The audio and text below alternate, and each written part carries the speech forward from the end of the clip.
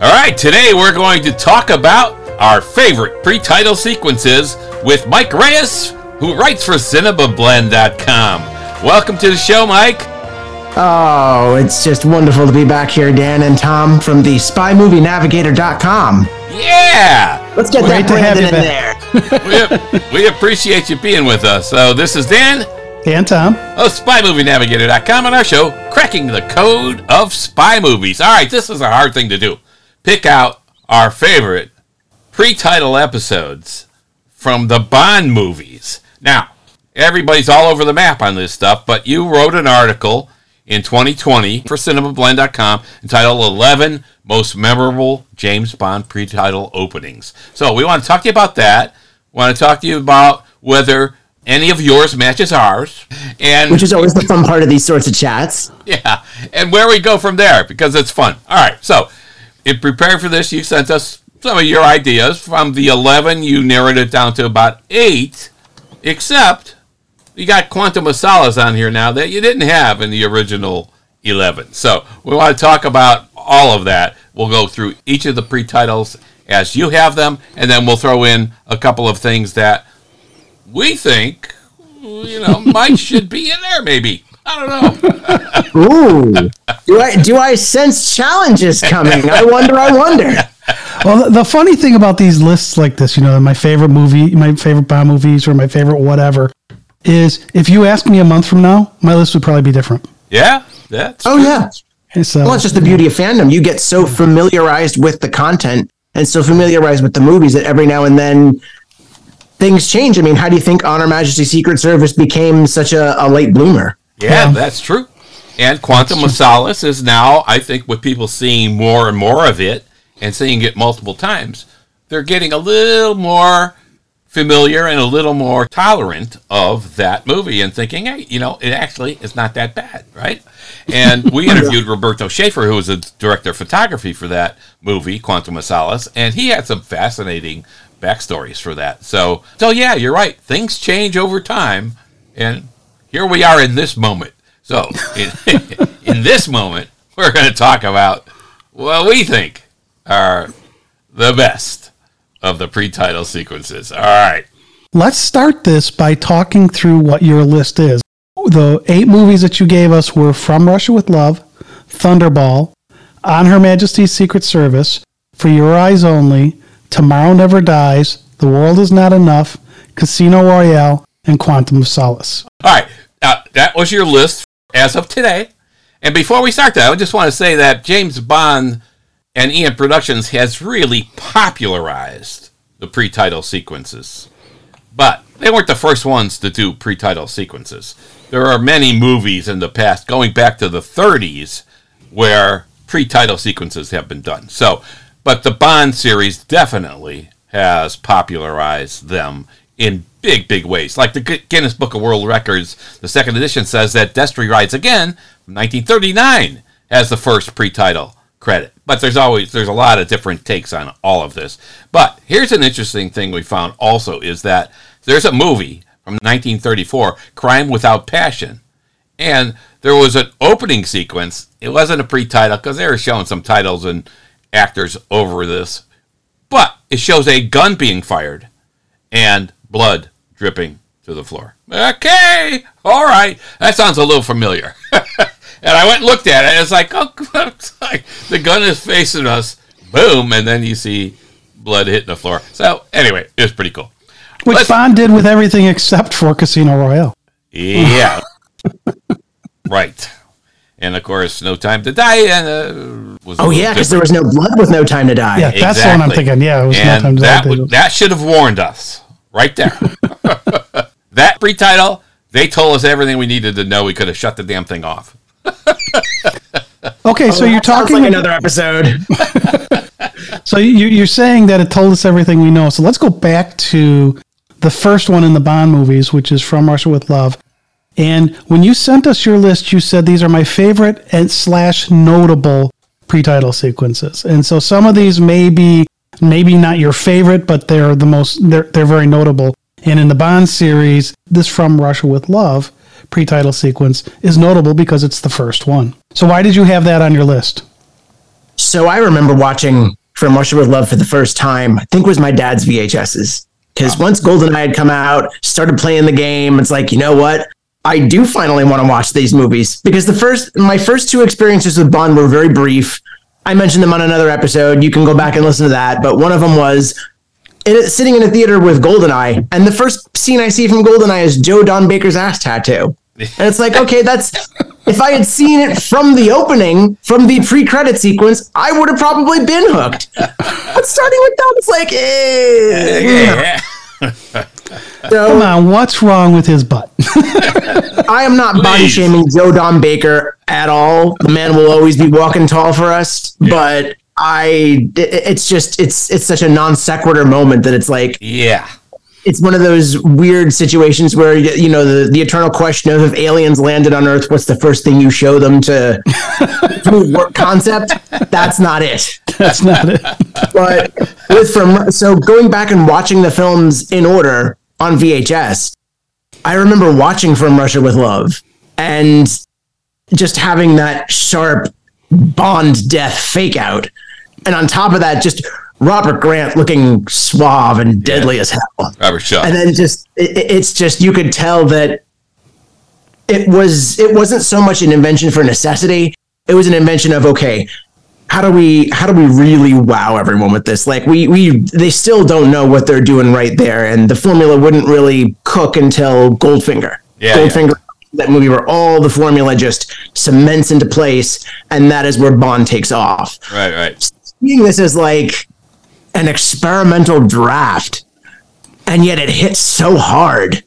Like, yes. I just love when a franchise knows what it's doing early on, and while it still may be experimental, it's strong and it's confident with it. Yeah, absolutely. And I think, well, you said Robert Grant. Robert Shaw. You were combining the actor and the character. All right, but I think what was cool about it too, and you just touched on that, is that they're experimenting, and this is the first pre-title for the Ian production Bond movies, and we don't know where this whole thing is going. We just see Dr. No, and now we see From Russia with Love, and he's dead in the pre-title sequence. We really don't know what's going to happen here, and now we kind of know as we go further and further along. Okay, he's probably not dead, but when you see Bond die in the pre-title, he's not dead. Yeah. When you get to you only live twice, it's like, I know. I love that burial scene thing though. That was great. But here I'm thinking, okay, this is pretty cool, and really technically, this is a pre-title sequence in which James Bond does not appear. Very true. Right? Live and Let Die, he does not appear. Is there another? I think there might be one more. But anyway, he does not appear in From Russia with Love because technically, that's not James Bond, right? That's right. No, big Mission Impossible mask reveal. Good 30 years before that even happened. Yes. Yeah. How about that? Well, what's that other one we like that has all the masks? Oh, yeah. The one that preceded this. The List of Adrian Messenger? Yeah, that's it. Yeah. So, the List of Adrian Messenger preceded this, and it had a lot of masks, too. Yeah. So. Yeah, Mission Impossible definitely wasn't the first for that. Yeah. So go ahead, Mike. This is kind of cool, From Russia with Love. It's a quick hit pre-title, and it moves quickly. And we thought there are some cool things hidden in that pre-title that either they stumbled upon, didn't know they were so cool or clever, or we're just reading too much into this. But there's some like mythical statues there, and mythical statues aren't they're sometimes harbingers of evil and maliciousness. There's a bird that chirps. This is at night. Most birds don't chirp at night unless they're chirping to try to mate, which sometimes they do at night. They chirp, but a lot of times a bird chirping at night is another harbinger of evil, of something bad that's going to happen. What do you think? I actually do think that's probably something that they threw in on purpose. Yeah, I hope so too, because I thought it was clever. The statuary too. I mean, it was really well done, and it's really quick. It's short little snippets of this because the whole thing's only 3 minutes, right?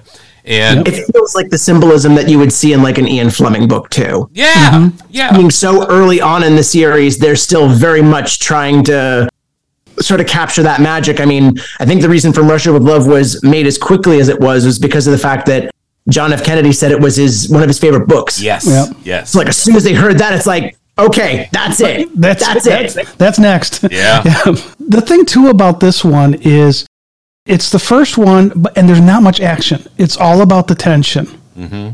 And as the movies progress, that changes. Yeah. And the tension becomes a lot less important and the action becomes more important.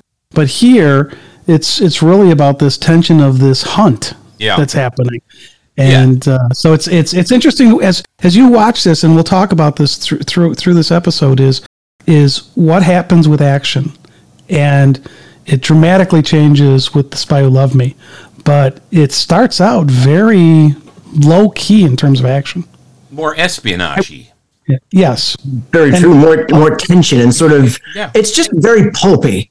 It's just a man hunting a man at night. Yes. You really go with that basic concept there. But then the little embellishments and the slight introduction to Spectre, it just layers everything on to make it Bond's own. Yes. However, it may challenge the action, what you just said about the action with the pre-titles, because I think it comes in a little earlier.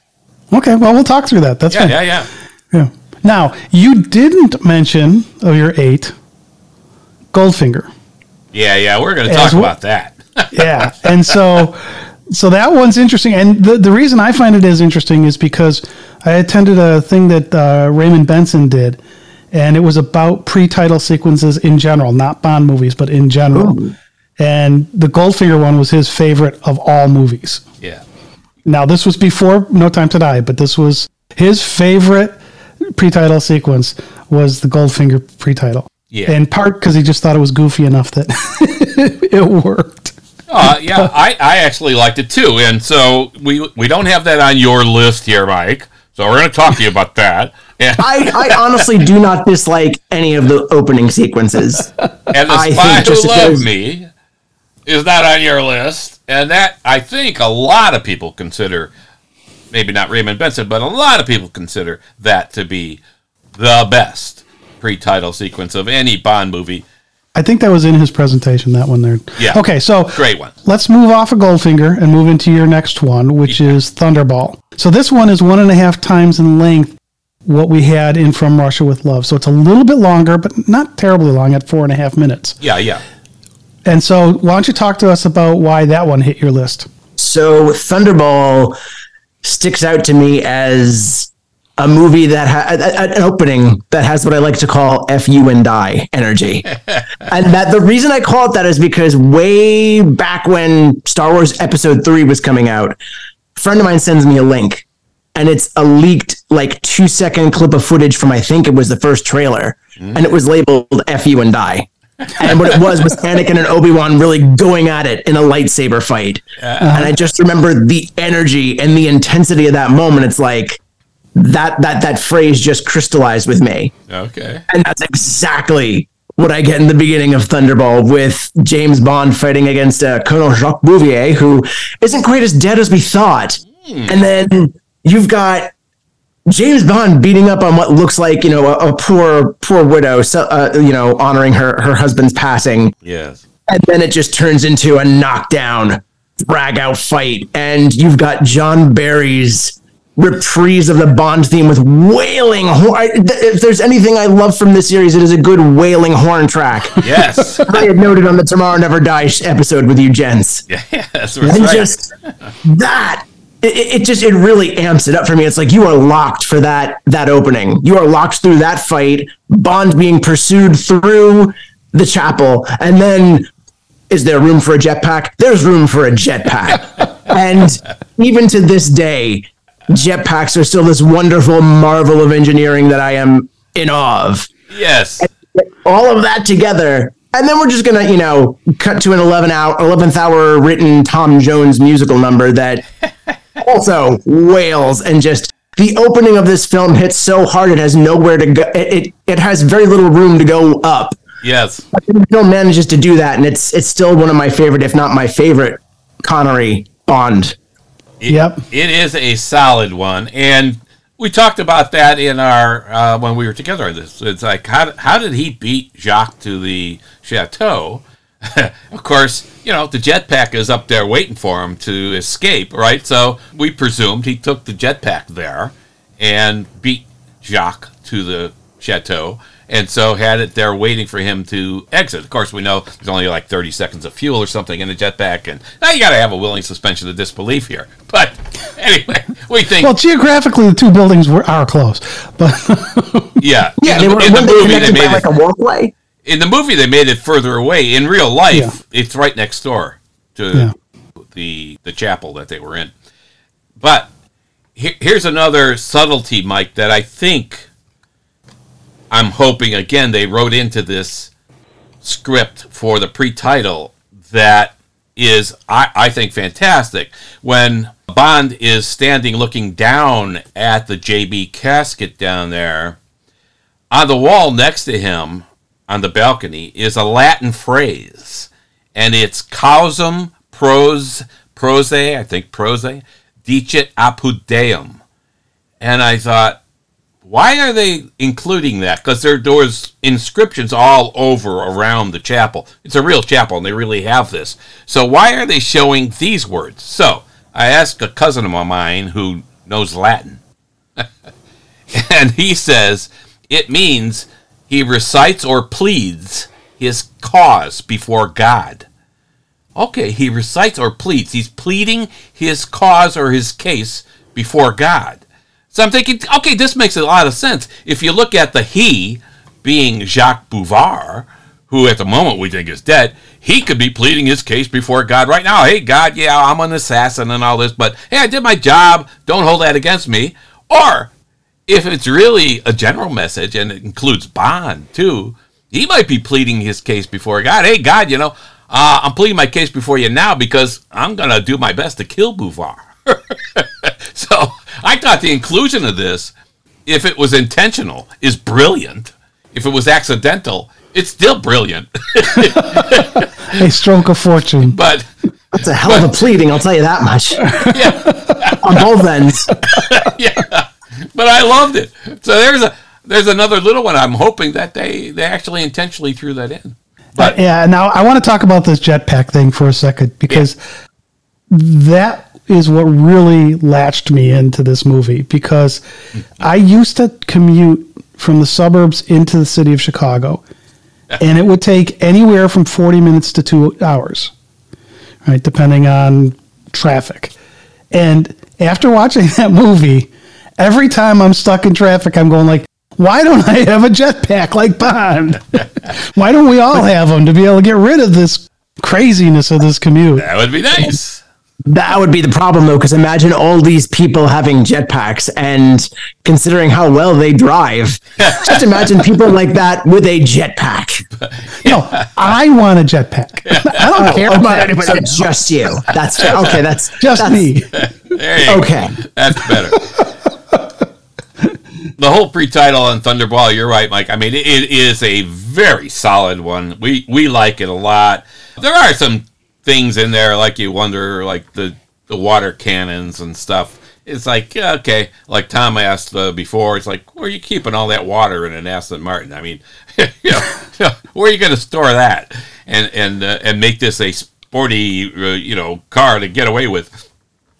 Well, you see, he turned the trunk into an ice machine, so that way he can have cold drinks, and then the melted ice feeds into a reservoir and then automatically pumps out. I like that. But he put the secondary cooling. But he put the jetpack in the boot. So yeah, later because all the water. You got to open it. He doesn't have a spare tire in there. He traded comfort for practicality. Yeah, he's got bulletproof tires. Probably he doesn't need another spare. What are you gonna do with spare? The funny thing about the water cannons is, I mean, it's like a powerful hose, right? I mean, step out of the way of the hose or the water cannon, and you won't get knocked over. It wasn't like it was spraying all over the place following them. It was shooting straight out. That was one thing I thought, okay, that was a little iffy. But what it did is it transitioned us perfectly into the title sequence with the water, if you recall, right? And Thunderball is all about water, right? It's all the underwater shots, all the underwater scenes, the sleds, the underwater sleds. It's all about water. So I thought that was clever of them to morph into that title sequence with the water. That was good. So this is a solid one, Mike. You picked a good one. That's a good one. Thank you. Now you've got the next one is one that I personally really, really, really like. And it again is 50% longer. It's at 6 minutes and 40 seconds or something. They told us there'd be no math here. Just I'm tell us how long it is. I'm just saying that. But what I'm trying to say is they keep getting longer and longer and longer. Yes. And here we're at 6 minutes and 40 seconds or something like that. And I'm talking, of course, of On Her Majesty's Secret Service. So, Mike, why don't you give us your thoughts on this opening sequence, and we'll chime in with our comments as well. So not only is On Her Majesty's Secret Service one of my most beloved James Bond films, it's a family favorite because it's the first one my dad saw in theaters when he was a kid. Wow. And it's one that throughout his time with the fandom, I've always heard him champion as one of the unsung movies, and he was always bummed that George Lazenby didn't get to didn't come back. Mm-hmm. Not didn't get to, but didn't come back, because we all know that story. Yep. But the way that, again, this is experimental. This is a first. We are stepping into the first Bond post Connery. Mm-hmm. So how do you introduce a new actor to this role? And this is a hallmark that we would see introduced yet again in Live and Let Die without Bond being in there. Yep. In Living Daylights, where Bond is revealed at a crucial moment. Same thing with GoldenEye. Yes. It's basically, this sort of set the brief of how to transition to a new era of Bond. Yes. And how better than the theme, Bond zooming in a sports car and a beautiful woman happens to pass him, and then we get into that wonderful, wonderful beach fight. And again, John Barry does such heavy lifting with his music that it's not that he needs to, because the action on screen, you play that silently, that's still going to play. Yeah. But he just knew all the little nooks and crannies of this character and of this franchise, that he knew where to lift and where to retract. Yes. And then of course you get that wonderful introduction to the sting of the On Her Majesty's Secret Service theme. It's like bum bum bum, and it's like we're not there just yet. But it's just another wonderful moment of very quick, very clipped action. And then you get a little bit of the smart aleck at the end with Bruce Lazenby's wonderful "This never happened to the other fella," and you can debate how to take that line. Yes. Till the cows come home. But the fact is that it lands. And it lands at just the right moment, which then cuts into that beautiful pre-titles credit sequence with the symbolic hourglass showing past foes and past... the title sequence. Yeah. And brilliant. It's just they knew it was just such a momentous occasion that they didn't need lyrics. Although the supposed lyrics that were written are quite good. Yeah. Mm-hmm. Yeah, it really was an exciting pre-title sequence, and the slow reveal was terrific, and it became their hallmark. And it was clever of them, like you said, Mike, to transition to a new Bond by slowly revealing the new Bond to us, but tying in the music that we're familiar with. We know it's still Bond, and all of that. And like you said, the title sequence definitely shows us. Everyone's saying, "Oh, he's saying this didn't happen to the other fella." That Bond, it's just a code word, James Bond, and it's just like 007. It's just another name, and anybody can be James Bond, whatever. And then the title sequence shows us that no, that's not the case. It's tying us back to all the other Bond movies before Lazenby, right, as Bond, and we now know. Okay, no, this is the same James Bond. I like that. They did all that brilliantly, right? It's so novel because you're introducing the character, and that is what you need to hammer home before you introduce the new actor. It's like, look, James Bond is not going anywhere. James Bond is James Bond. Yes. So it's that sort of shorthand of this is another Bond adventure. But yeah, you're itching to see what they look like. as the new Bond. We get that. We're going to hold off on that a little bit because we want to make sure this is just entrenched in the reality that is Bond. Yes. Yep. Absolutely. Great Well, if you think about it, even in Dr. No, there was a slow reveal of Sean Connery as Bond. Right? Oh, very true. That's true. You know, and first Bond. Then here you get the slow reveal in the car, and including what I absolutely love was the 3 banded cigarettes. Yeah. Right, because Bond smoked those cigarettes that have the 3 bands on them, and you see that before you see his face. Yeah. So if you're paying attention and you know that that's the cigarette that Bond smokes, you're like, oh, this is Bond, I think, right? And so I just love the way they did the little hint. that. Yeah, that little attention to detail, I just totally loved. Now, the other thing about this is I feel sorry for the next actor, if there is a next actor, to play James Bond, right? Because if you think about how negative the press was about this movie when it came out, a lot of it was, oh, it's not Bond. It's George Lazenby. It's not Connery. It can't be Bond. Imagine with social media these days. I mean, Daniel Craig caught so much crap when they announced him. Oh, short blonde Bond. Yeah. Imagine it these days. And I think one of the reasons this movie has endured itself and gotten more popular is that hater mentality's gone and people are actually watching the movie. And they've seen other people playing Bond, so it's easier for them to adapt to that. Yeah. And it's a damn good movie. It is a. I mean, it just got screwed at the beginning because so many people were like, "Oh, this isn't Connery. This sucks." It's probably one of the best Ian Fleming novels. Really, it's so well written, and they stuck very close to the novel in this movie. So it's a fabulous one. It's one of my top favorite movies, and I like Lazenby. Yeah, and his line, "This never happened," that is actually one of my favorite lines in all of Bond. Yeah, and he smashes the fourth wall because he looks right into the camera after he says that. He walks towards the camera. Boom. Yes. Yeah. Right. So that I just totally thought that was awesome. Yeah. And it's a wonderful introduction to sort of maybe a lightening in the tone of Bond, because while the film is definitely deadly serious and has one of the biggest downer endings in movies, period, you still have that cheek that Lazenby brings where he's still very much in the lane of Connery's Bond, but he is winking a little bit, nodding a little bit, but not as much as we would see in the Moore era, which would totally full tilt into that. No Tarzan screams just yet. Yep. Yeah. You said that your dad saw this movie in the theater. Have you seen this on a big screen? No, and it is probably the first classic Bonds that I want to cross off my list because I'd love to see them all in a theater, to be honest. Yeah. In fact, recently, I saw Lee Pfeiffer on Facebook had gone to a theater up in North Jersey that was doing a Bond fest last week, and Honor Majesty's was being played last Friday night. I forget what I was doing that night, but I had something that night, and it's like, if I had known that ahead of time, I would have switched my schedule.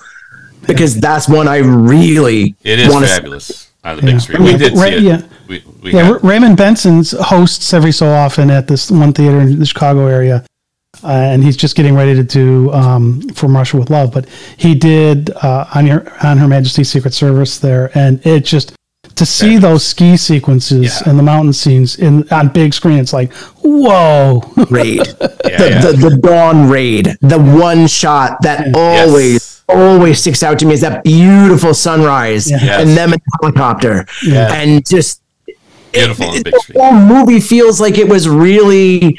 If Goldfinger hammered in the formula, this was the one that really tried to, I guess, make it art house before art house. Just because of the fact that it's so languidly paced when compared to other Bond films. It was the longest Bond movie for quite a while. Yes.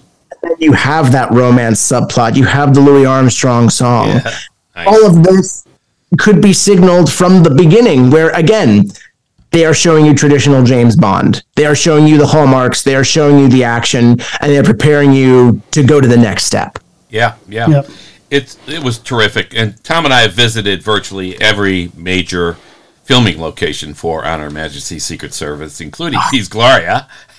I want to go so bad. We were on that beach. Wonderful. We were on that beach where Raphael is fighting with Bond in the water. In fact, we interviewed Terrence Mountain, who played Raphael. He was terrific to talk to. Yeah. And but that beach is cool, and it was kind of neat being on the same filming locations there. We visited the store with the ring. We visited the bull ring, the mansion where the wedding reception was.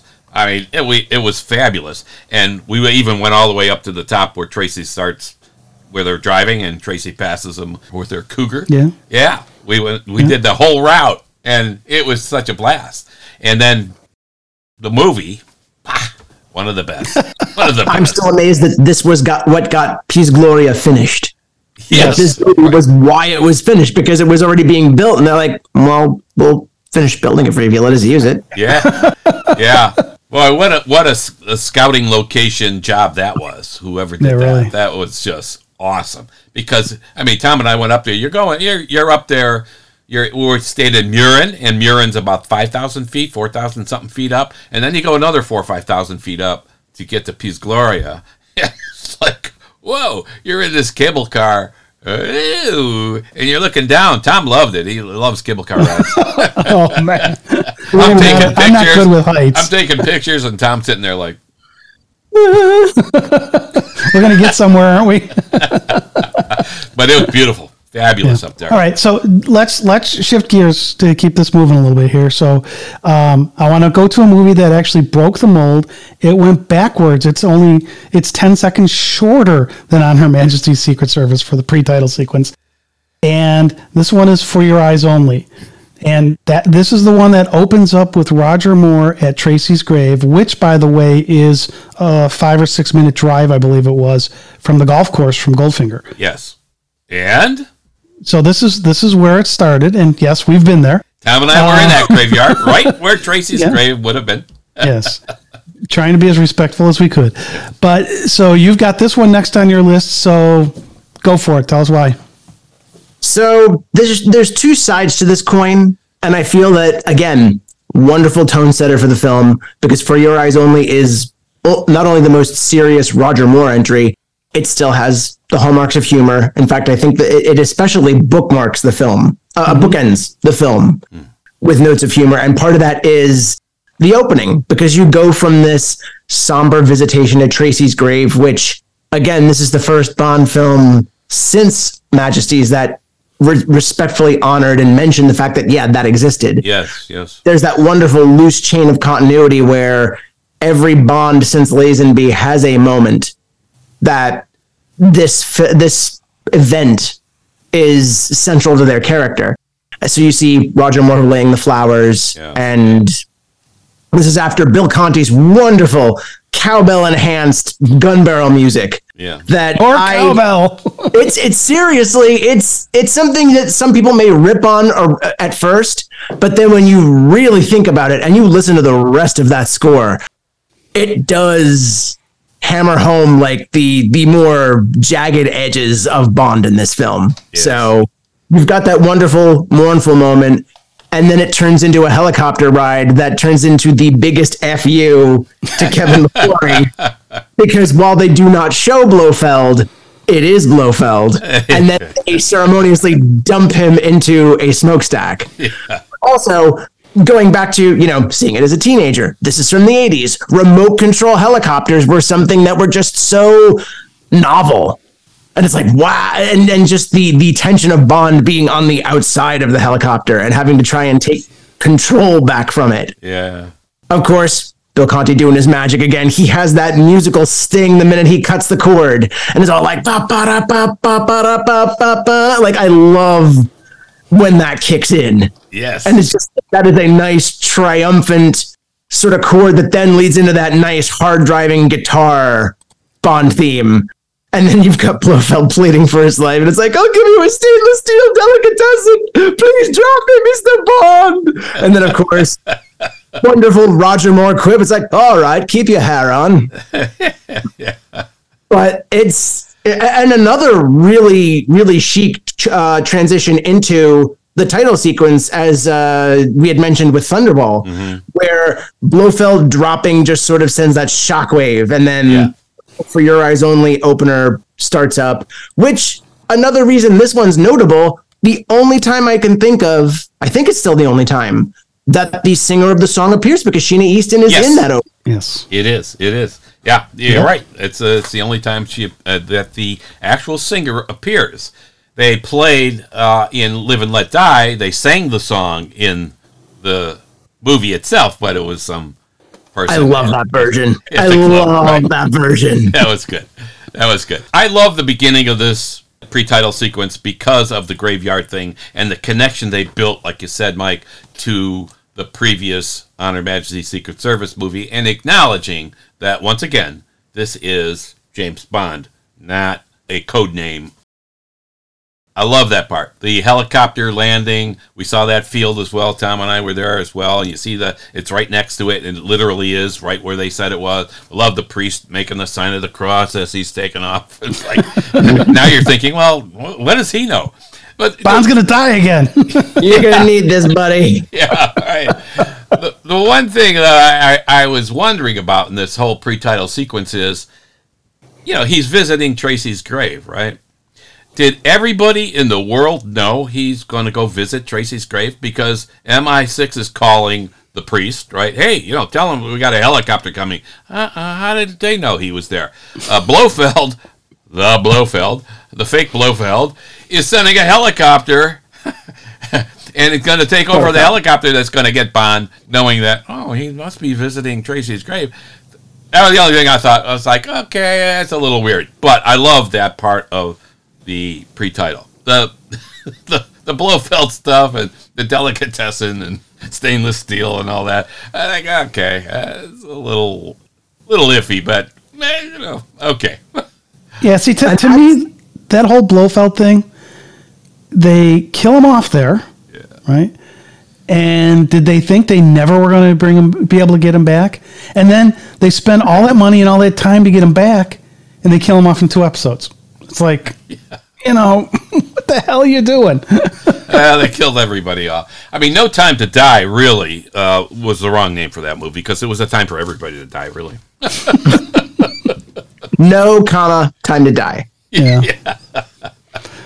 So this punctuation, folks. I like that, Mike. No, time to die. All right, so we've been through 4 of the 8. And let's talk a little bit about the action fantastical part as it grows on this, because this one's after that wonderful ski sequence and ski jump in The Spy Who Loved Me. So you had mentioned that you thought that the action, and I kind of think, when I said the action early on, I was kind of thinking more fantastical action, the Fair. But in terms of what did I miss there? No, I was thinking in terms of Thunderball, where it was like but that's the more brawling action. To your point, the more fantastical action, yes, Spy Who Loved Me, definitely. I mean, even if you look at something as cheeky as the Man with the Golden Gun opening, that was still in a fun house. That was still very contained. Yeah. Yes, I would say that. I would agree with you that when it comes to the really fantastic, all of it was hitting with Spy Who Loved Me, right to Mark Hamillish's Bond 77. Yes, yeah. Oh, the Man with the Golden Gun is the other one where Bond does not appear in the pre-title, right? I mean, technically, he's a statue there, right? And that one was on your list of 11, but wasn't on the list of 8 you sent us. So, I think what ended up happening was because I also noticed I forgot to put in a Dalton, because I tried to cover as much ground as possible while also not keeping you here for 3 hours. Yeah, there you go. Yeah. All right. Tomorrow Never Dies. Yeah. Yeah. So now this one, we got another 40% jump in time. This one goes to 9 minutes and 30 seconds. So we're getting the Brosnan ones. They were long. Oh yeah, to the point where the next one on the list was the record holder for Until No Time to Die. Yes. Yep. Yes. And obviously we chatted quite extensively about No Time to Die's opening, but just a sort of short run for that, because I wouldn't want to spoil people going back into the back catalog of SpyMovieNavigator.com's Cracking the Code of Spy Movies. But that episode, I re-listened to it in prep for everything, and I loved It was just fun. the work that I did with you guys. That was so much fun. Yeah. It's always fun with you. It's a good one. So this one, Tomorrow Never Dies. A lot of good stuff here. Yes. Just the fact that, again, Bond at a terrorist supermarket, and this is one of the ones where we know who James Bond is. Yep. But they make that wonderful choice of withholding, showing us Bond is on the ground until the right moment, the right introduction. Like, this is just so well paced. And then when it gets to all of the action and all the chaos going off, if anything, it kind of feels like an introduction for David Arnold. Because I guess when by withholding Bond, that's a really cool way to withhold the Bond theme. Yes. And just his sort of return to tradition, whether it was intentional or not, his return to tradition after Eric Serra doing the GoldenEye score. It's a wonderful sort of, it reinforces Bond is back. This is Bond. This is the Bond you love. And we're moving forward in terms of scope and in terms of stories, but it's still a Bond movie. Yeah, the action was terrific. And it really, the pace, I think you mentioned that too. The pace of it was very good. Well done. I mean, you're just anticipating the next 5 seconds. You're just waiting and waiting and waiting.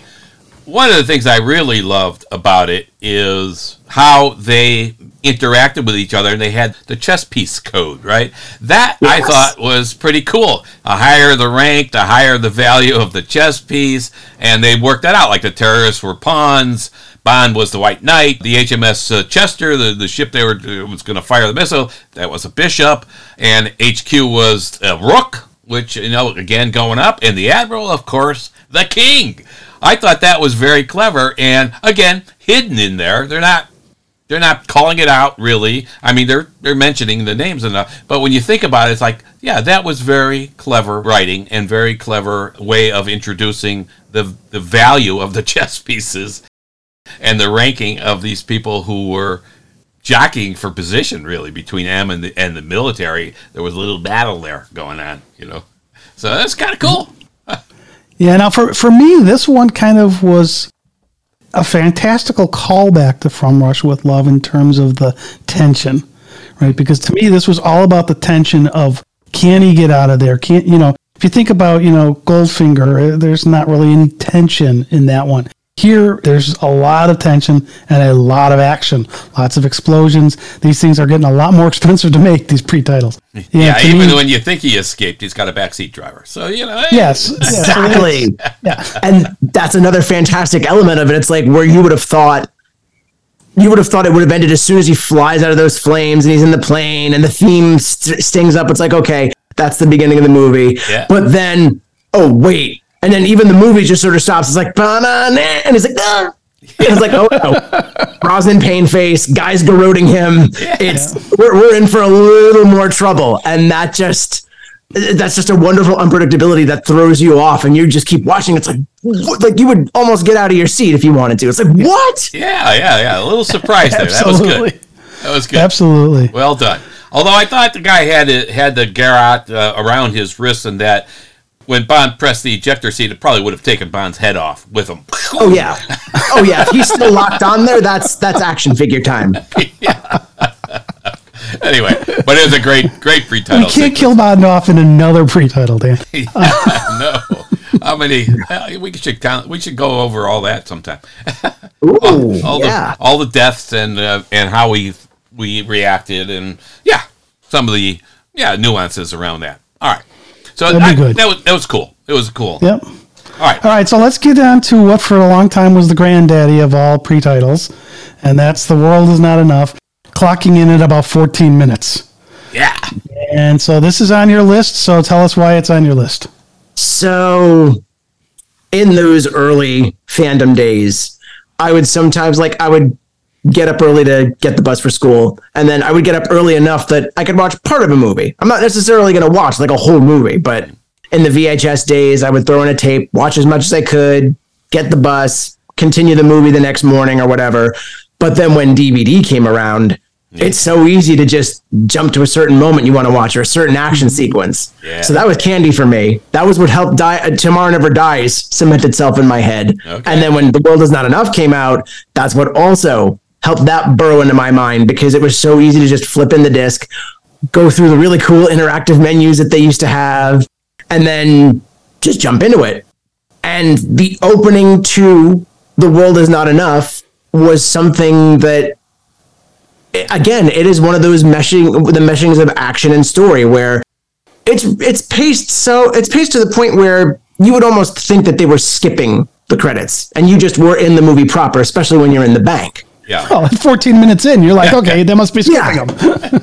Yeah, it's like you rarely ever see a movie. You rarely ever saw a movie where it took that long to get to the credits and the title, right. And then that would go even further with other movies like 127 Hours, where it was like I think a half an hour before the title comes up, or like 20-something minutes. But going back to World Is Not Enough, you go through that wonderful bank chase, and again, you wouldn't be foolish to think that okay, that's the opening. We're gonna cut to the theme, and cool, that could have worked.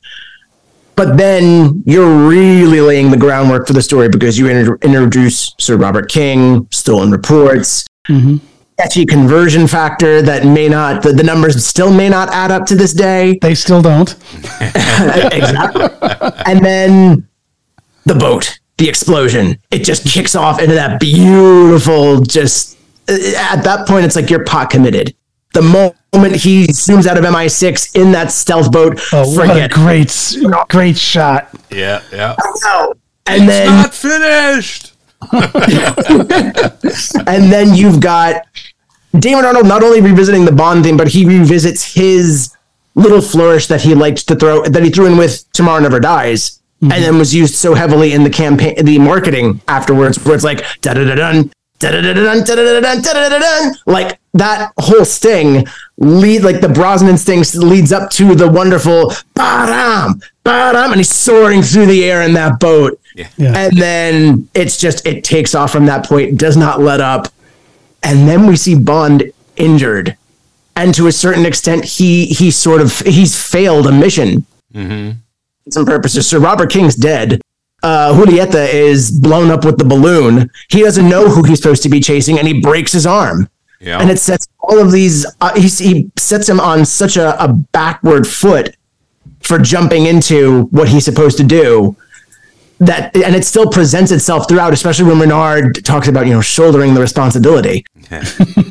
It's important. Like in other Bond movies, you might be able to skip the pre-credits, and it's like, cool, okay, I still know what's going on, and if you saw it beforehand, it's like, okay, cool, they alluded to it, but this was important. Yes. Because we're actually seeing the consequences of that failure, revisiting him through the film. And just, if there's ever a movie that Bond was on the back foot, it's World Is Not Enough, like right up to the Elektra reveal. Yeah. Like all these different things. And the invocation, this is one of those films that sort of invokes the memory of Tracy, because she has that conversation with him about if he wasn't able to protect people. Yes, right. And that's on top of Tomorrow Never Dies and the whole Paris affair, sort of hearkening back to that. And it's so instrumental to these two films, and maybe it's that latent DNA that makes me love them so much. But again, the details mattered in this one. It was fun. It's spectacular. It gets your blood going, but it mattered. Yeah, it did. I mean, you had to know what was going on in the pre-title for the movie. And sometimes, like Goldfinger, it was a disconnect really there. The only thing in Goldfinger that had anything to do with it was he was going to be on holiday in Miami after that Central American kind of mission he was on. So, but this is good. I love the boat chase is terrific. And Tom and I were at one of those locations as well in London, where they splash up the guys that are ticketing the car, the policeman. We were at that very location, which was fun to be. You couldn't do any of that there. You couldn't get a car there in real life, and he couldn't have driven the Q-boat the way he was driving it there as well, because there's all movie magic, Dan. Movie magic. But it was movie magic. It was terrific, and I love the boat chase when Bond is underwater for a few seconds and he straightens his tie. And it was a definite callback to GoldenEye, where, he's driving the tank and he does the same thing, And, of course, Bond does that a lot. Daniel Craig does it, and so on. He straightens his sleeves or whatever. It's sung with that was a great Brosnan. one, I thought. Yes. That's sung with Brosnan as much as in the opening of Skyfall when Daniel Craig does the cuff adjust. Yes. That's just, ugh. Yeah, exactly. It's the cherry. It's the cherry. Yeah, there you go. It's the cherry. For me, if this scene didn't have the boat chase, I actually thought it was rather droll. It was quiet. Yeah. Well, yeah, because it's definitely laying that. It's laying on the story. Yeah. But that boat chase just kind of like, okay, we're into it now. Yeah. Let's go. And there's a lot of, there's a lot of questionable stuff about it as well, but you kind of gloss over that. Like he's jumping out the window, right? And he takes the cord from the curtains. Well, you're not going to get a 50-foot cord from a curtain that's going to hold you from jumping 5 stories. When I went back and listened to that episode, I was just picturing in my mind, it's like, okay, well, what type of window would have those sorts of blinds? And it's like, well, it would probably have to be like an atrium window. And by then, you're not going to have blinds on that. You're going to have like a huge, you're going to have like a huge there you go. Huge panel. Like, you're not going to have a cord to that. No. So anyway, well, you get over that kind of stuff. Yeah, suspension of disbelief, just like that man probably suspended his own disbelief of being used as a human counterweight. Yeah. Yep. Yeah. Right. Exactly. All right, so let's move forward, and they dramatically shorten the next one we're going to talk about, which is Casino Royale, which went back in time closer to From Russia with Love. It was just about 3.5 minutes, and so I like the fact that they shortened it for this. Because they took the fantastical action out of it. It's great fighting, but the fantastical action is gone, and they're going back to their roots as they introduce this new Bond. And so, to me, I thought that was very cool, and I love the black and white to just kind of come back and say, okay, we're going back to the beginning, and the black and white gives us that. So, how about you? Why is this on your list, Mike? It is on my list for a lot of those same reasons because, again, you look at where this comes in the history. Daniel Craig's cast. The trailers are amazing. We get a glimpse of this opening. Yes, that's cool. You get the black and white. Like the expectation is sort of set when you're going in here. And yet, you watch that opening. And even knowing some of the stuff even knowing full well what's going to happen, it's still the phrase I love to borrow from the Bond lexicon. It is a brick through a plate glass window. This is the opening statement of Daniel Craig's Bond. And you get the interrogator and you get the thug. Because while he's talking to Dryden and Dryden's sort of grilling him, it's almost like a reverse interrogation. Like Dryden's grilling him about what he's done to get here, thinking, okay, I can get one in on this pup. He still doesn't have his fangs yet. Him beating the hell out of that man in the restroom, which I guess that's sort of where I'm trying to think of which director it was. I think it was Doug Liman who's like, Bond totally ripped us off after we did Identity. That would have been Liman. That was my comment that I wrote for this is that I don't like the shaky cam stuff, but boy, did that have this came out it was the next Bond movie after Bourne Identity. 6 years later. And it would totally ripped off, if you will, the cinematography aspects in that. Yeah, but opening. At the same time, it does make it its own. And especially with the black and white, and then when it gets really grainy, when you go back to that bathroom. Yes. And then the shock and surprise when the gun barrel is unveiled to be what it is. That is still one of my favorite moments of Bond history because it's just gunshot, blood, and then you get this intro to You Know My Name. Yes. That wonderful, just the introductory hook to that tune. And all of us, like, this was probably one of the most, if not the most confident James Bond opening. And again, it's introducing us to a new actor, and it doesn't withhold the actor, it withholds the tradition. And so that way, when it happens, the first gun barrel for Daniel Craig, it's just super effective. And then you're treated to that rich, lush, artistic pre-credit sequence that it's another thing. It's like they're starving you for color with this black and white. It's a great choice. Oh yeah. Sort of the title sequence. The title sequence. Oh yeah, and a fantastic hallmark to sort of because it's like Bond has always been noir. Bond has always been pulp. Yeah. So it's a wonderful tone setting. But then when they let you have the color, when they let you have the gun barrel, forget it. Yeah. It's like you're in good hands. And Martin Campbell, yet again, introducing a new Bond, introducing a new tone to the series.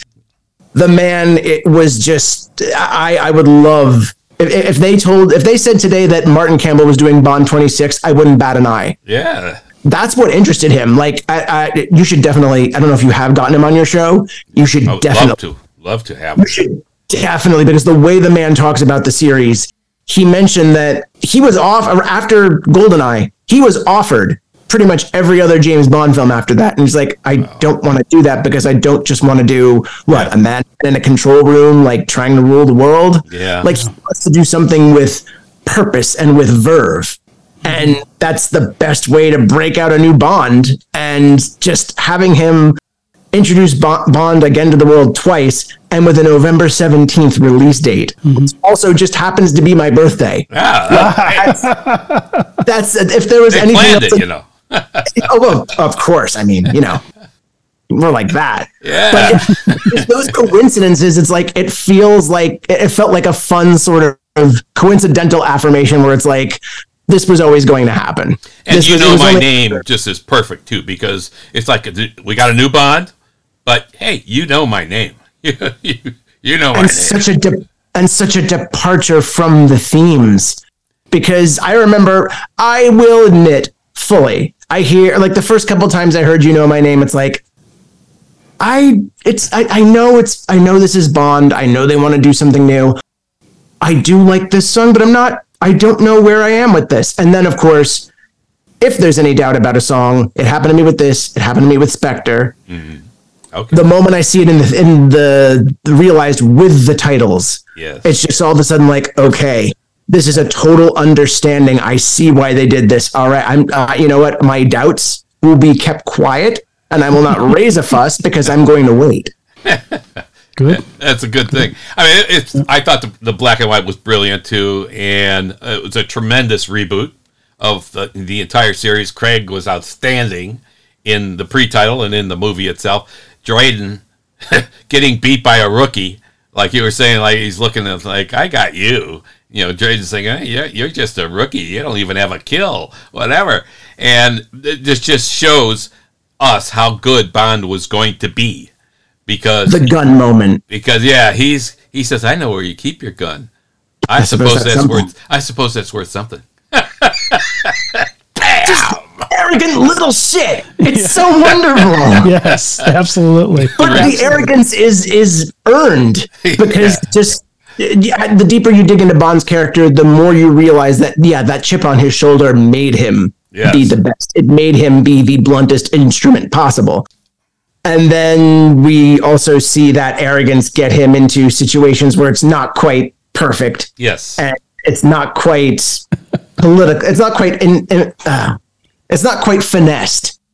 He still eventually gets the job done, but a couple extra steps are required to sort of, he often has help. He often has help getting the job done. Right? True. Left on his own, sometimes he would fail. But I think in real life that would probably be the same. Like the ex-CIA operative we spoke to too said the same thing, that, hey, it's tough out there and you need help. You need to have the supporting cast. And so, Bond's not going to do it all the time on his own. But this was a great pre-title sequence. One of the best ever, and one of the best Bond movies ever, really. Oh, yeah. Yeah. Oh, easy top 5. And this may be the one that I would pit against On Her Majesty's Secret Service and just have the real moment of doubt and long hour of the soul trying to pick one as a favorite. It's hard to do that. It really is. So let's move to the last one on your list, which is one that I'm going to disagree with you on, and that's Quantum of Solace, which is 4 minutes long. And I'll let you go and explain why you like this and why you have this one on your list. And then at which point Tom will tell me why I'm systematically wrong. No, you're not wrong. We have differences of opinion, which is fine. I know. You know what? There's so many times that I'll see fellow fans love to break out the what is it? The I think it's an Alan Partridge gif, or it's a Steve Coogan where it's like, stop getting Bond wrong. And I get that opinion, but at the same time, I get that there are opinions, and I'm not going to disagree with someone who favors one over the other, because we all love James Bond, and we're still one of the, I think the Bond fandom is still one of the better fandoms out there. Yes.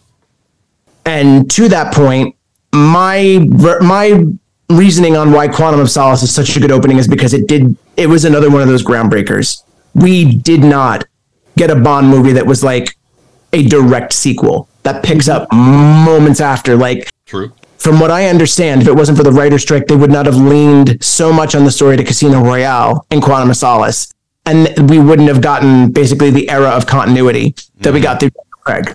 Yeah. But in terms of Quantum of Solace, I loved the fact that we are just dropped in the middle of nowhere.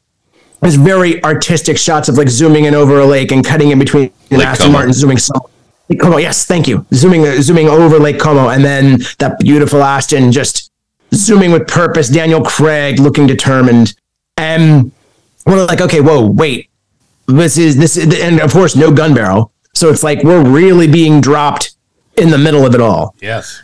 And then this bone-crunching car chase that, again, little too much shaky cam. I will absolutely a lot of it. Caveat this with there is so much damn shaky cam in this. Yes. But I love the fact that we are just dropped into a car chase. It isn't, well, we're just gonna, there's this scenario that we're sitting here. We're laying this out with dialogue, and then the action happens. It's just action. Like, yeah, previously on James Bond, blah, blah, blah. We're here now. Yeah. We're doing this.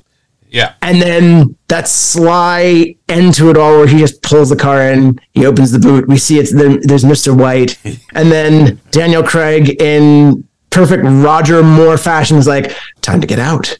And then, boom, opening titles. As far as I'm concerned, fantastic opening theme, great visuals. Like one of the rare, I think it was MK12 that did the opening titles for this, and it was a break from the usual, like, yes, Maurice Binder, and I forget who took over after Maurice Binder, but like it was a break from the usual sort of visuals and the usual sort of firm that did this. Mm-hmm.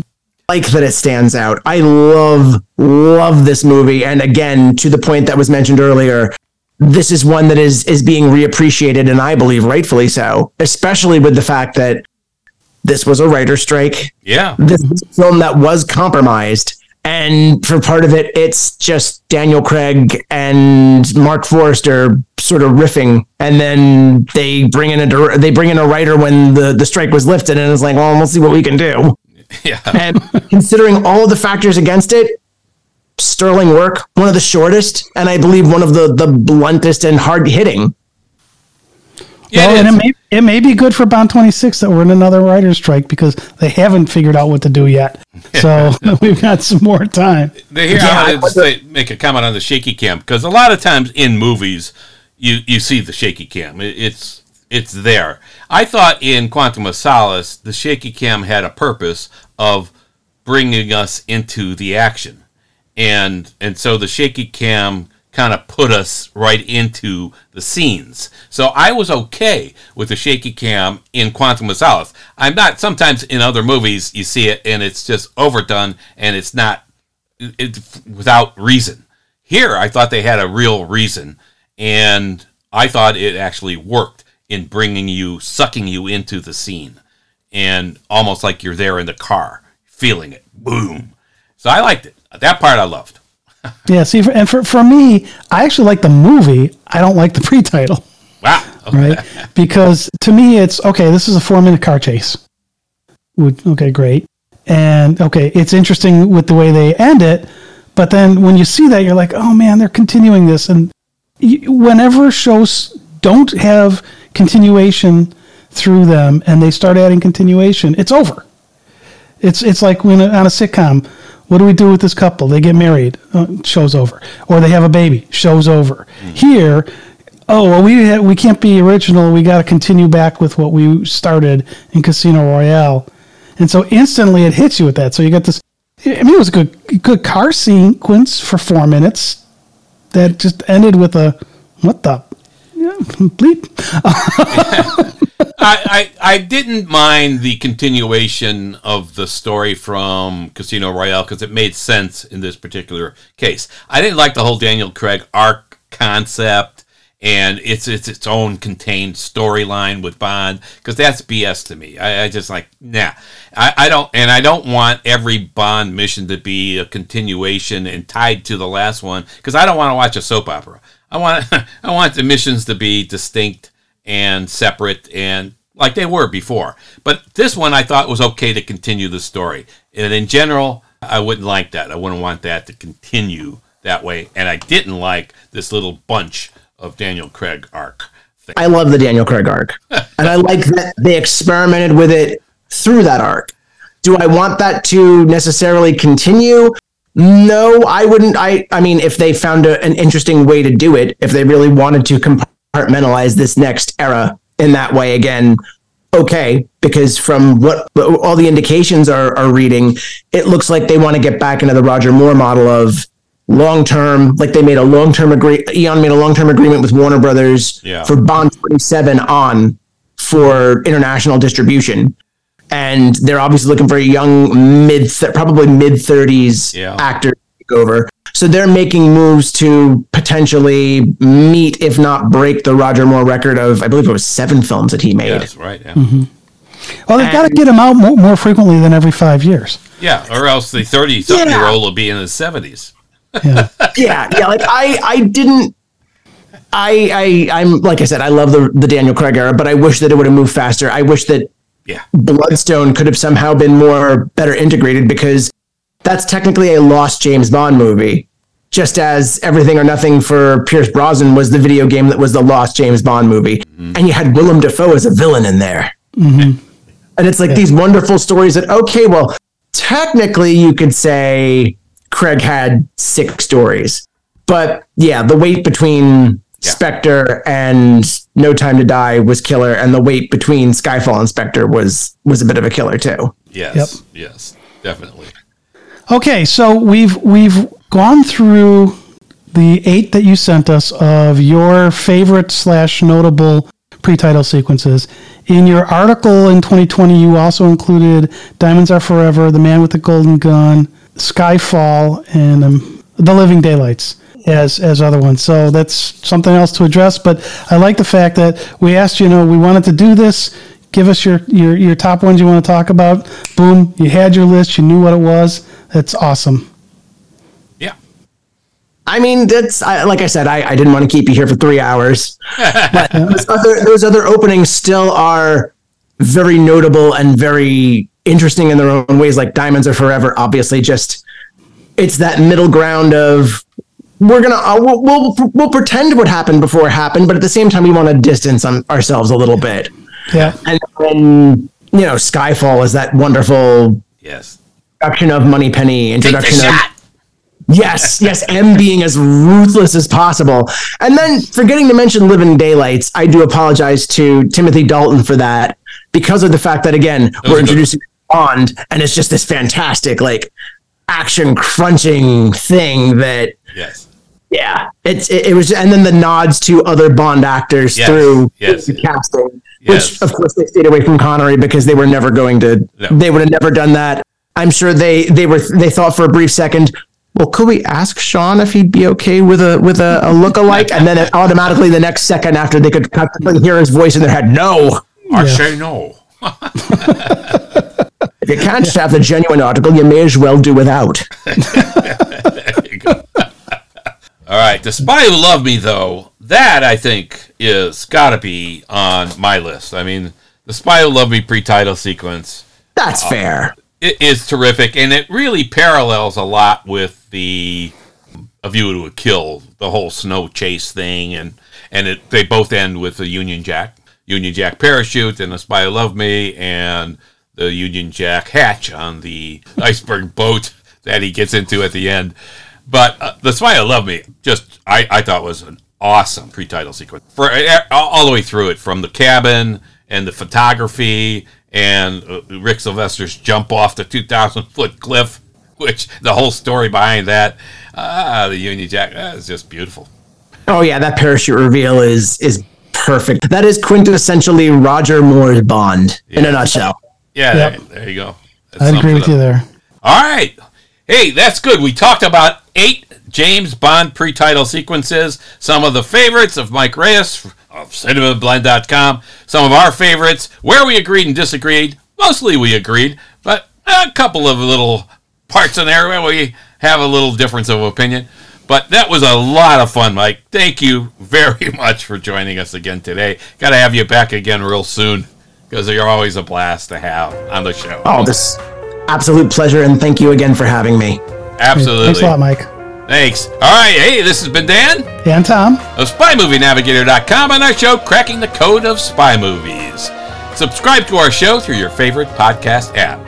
Thanks for listening. We really appreciate you spending time with us. Thanks.